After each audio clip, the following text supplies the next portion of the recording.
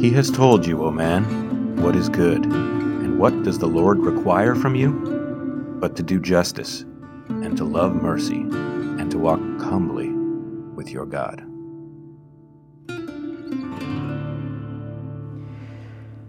Well, good morning again, and I get to finish off our time on this second requirement that we read in Micah 6:8, and that part of loving mercy or loving kindness. And so I want to start off with saying this.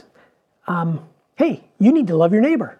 And your response to me might be, hey, Scott, I am, which I would say, great. Or you might say, you actually don't know my neighbor. You don't know what you're asking.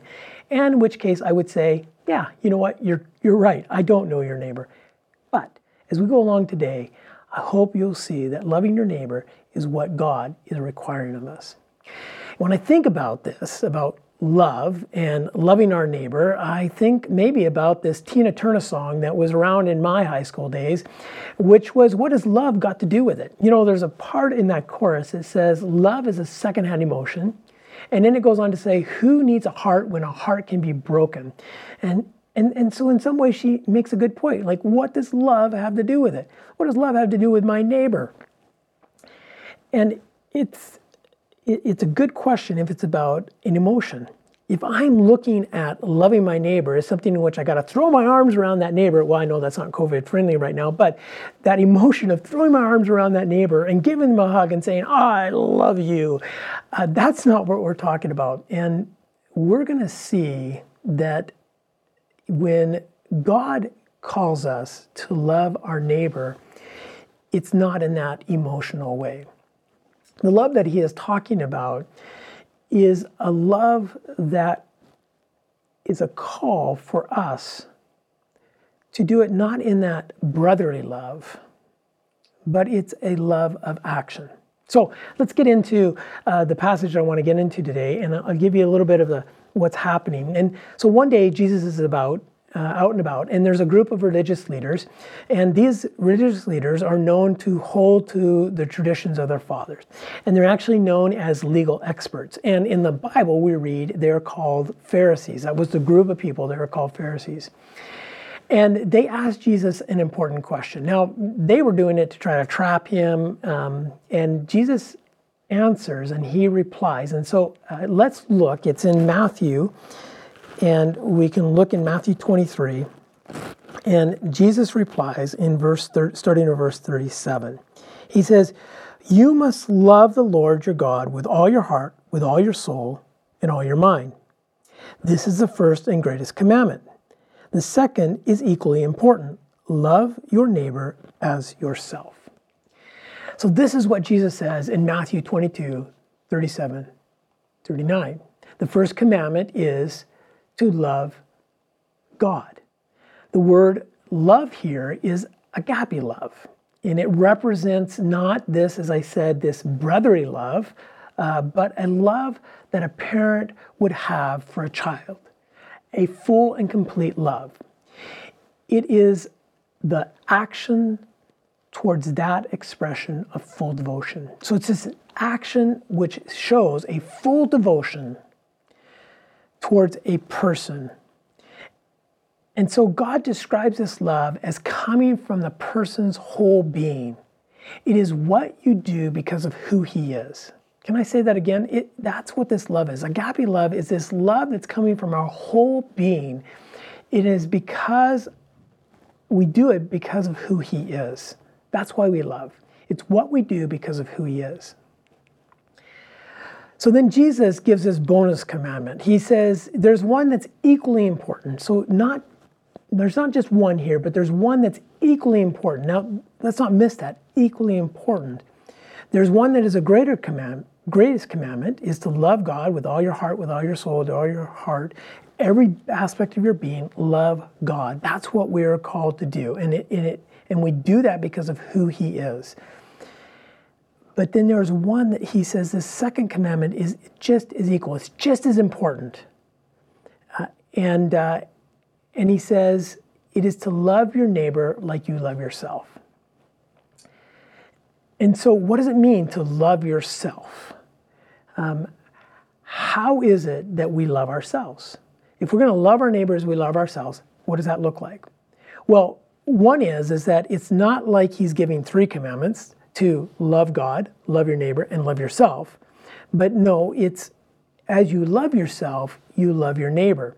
And we shouldn't also confuse it with this narcissistic culture that we live in. You know, the one in which we take a selfie, we post it, and then we're looking to see how many people like it and how many people tell us how good looking we are. That's not what I'm talking about here. Loving ourselves looks a lot different. Loving ourselves, Jesus, I think, is speaking from a standpoint of somebody who's in a healthy place. They're not hating themselves, and they're not narcissistic about themselves, but instead they're looking after themselves. They're looking after their heart, their soul, and their mind because they're loving God from that place. They're in a healthy place. They're keeping a healthy spiritual rhythm. They're spending time communing with God in prayer and meditation, in the reading of God's Word. They're spending time in Sabbath rest. They've got a spiritual rhythm that is in a healthy spot. And we do that because we want to take care of ourselves because that is the right thing to do. We are sleeping well, we are eating well, we are playing well. So it then comes to this place that we are loving our neighbor, not out of an emotional love, but it comes from a full devotion towards our neighbor. We're loving them from a healthy spot as we love ourselves, as we care for ourselves, as we look to take care of ourselves. Jesus is saying, we need to take care of the people around us because that is what a follower of Jesus does. It loves the people around them. So the question is who is our neighbor? We must ask this question. Matter of fact, it is a question that was asked of Jesus. We find that in Luke chapter 10, religious leaders come to Jesus in 25 to 37, and there's an exchange with Jesus, and the religious leader says, hey, what must I do to have eternal life? I want to inherit eternal life. And Jesus answered, and he says, well, what does the law and the prophets say? And so this religious leader then repeats what I believe he's heard Jesus say earlier, and he says to love your God with all your heart, with all your soul, and all your strength, and all your mind. And then he says also to love your neighbor as yourself. And Jesus says, hey, you know what? You're right. You have said it correctly. You're on the right path. If you can do these 2 things, love God and love the people around you. But then this man, he needs a little bit more help. He wants a little bit more clarification. He wants to kind of justify himself. So he asks Jesus this question, can you tell me, can you define for me who is my neighbor? So Jesus goes on to tell the story of the Good Samaritan. That's where that parable comes from. That's how it's birthed. So he tells a story about the Good Samaritan. And if you read that story, the Good Samaritan is helping a Jew. And we have shared this in our dailies as we've gone through the book of John, as we've talked about other things, how the Jews and the Samaritans didn't get along. They were their enemies. And in that moment, Jesus is saying, your neighbor is your enemy. Your neighbor extends right up to the very people that you are struggling to love. And on Tuesday, I talked about that. I talked about what it means to love our neighbors. So Jesus takes it and he says, who is your enemy? And I define it this way. Our enemy is anyone Jesus brings in our path to love. This would include the very people we struggle the most with to get along with in this world. So one way that I can do this in loving my neighbor is to serve them. You know, when I think about how can I love my neighbor, it really comes to a place of saying, how can I serve my neighbor? And when I look to serve my neighbor, so again, that can be a coworker, it can be somebody on my kid's sporting team, it can be my actual neighbor, it can be somebody that I meet that I get to know, or somebody that I wish I didn't get to know. But whatever the case may be, my neighbor is the people around me that God brings into my life. And so I began to ask 4 questions. The first question I ask is, how can I serve them in this way? How's my neighbor doing relationally? So is there any way that I can serve my neighbor relationally? Maybe they have no friends, and maybe God is actually calling me to be a friend with somebody that I don't get along with. That would be a big challenge, but it could be that. Maybe they're struggling in their relationship in their home, and maybe by being a friend, they have somebody to talk to about it. Another one is, how is my neighbor doing physically? How's their overall health? Are they sleeping well? Are they getting enough exercise? It's a kind of a funny one because I met up with this guy that I knew in the community, that I'd seen him quite a few times. I even said hi to him, and so he knew me and I knew him.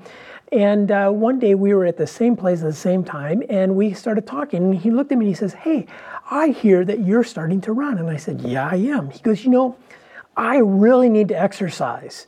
And I didn't say to him, "Yeah, I know that." No. I said, "Well, really?" I said to him, "Do you want to join me?" Now, you have to understand that when I exercise, I go all out. I'm kind of an all or nothing. And it, to my detriment, because I often hurt myself. I often have a lot of sport injuries because of that. And I knew that this guy was a bit slow in his running. But I also knew that Jesus was calling me to love my neighbor. And so I invited this man to start running with me. And every Saturday for 2 years, we got together. And not only were we able to exercise together, but eventually I saw that man come to know Jesus. So even in that question, physically, is there something I can do? You never know.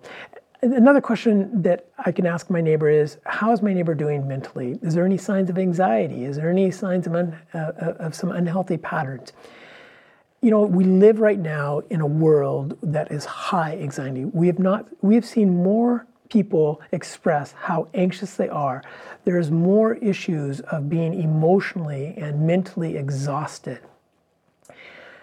We have an opportunity here when we get close enough to our neighbors to recognize that and to say to somebody, "Can I pray for you?" I'm amazed at how many people who don't have any background in church, and I say to them, "Can I pray for you?" Not right now, not in front, but can I just pray for you when I pray, do my regular praying? And I have yet to have anybody say to me, no.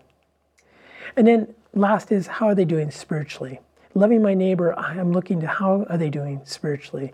Is there a sense that they're missing something in their life? Are they displaying any spiritual curiosity? Are they initiating some spiritual conversation with me? Just being aware of that, and I can serve them in that way. We can look at how we can serve the people around us. It actually is pretty simple. That's what it means to love our neighbor. This last point that I want to make, and that's this. Loving our neighbor is not an option. Let me say that again. Loving our neighbor is not an option. Jesus is asked, what are the 2 greatest commandments? He's not asked, what are the 2 greatest optional things that we can do as followers of God? And Jesus doesn't say, let me give you 2 options to following God. No, Jesus says, here are the 2 commandments. It's not something we can skip out on. It's something that we are called to do.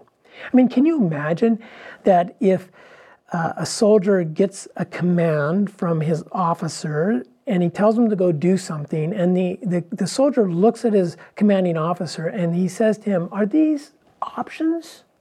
Or he leaves and he treats them like options. I don't think that's going to go over well. And when we look at this part where Jesus says, let me tell you the 2 greatest commandments. Love your God with all your heart, with all your soul, with all your strength, and all your might. And love your neighbor as you love yourself. These are the 2 greatest commandments. Commandments. Loving our neighbor is not an option. So let me close in prayer this way.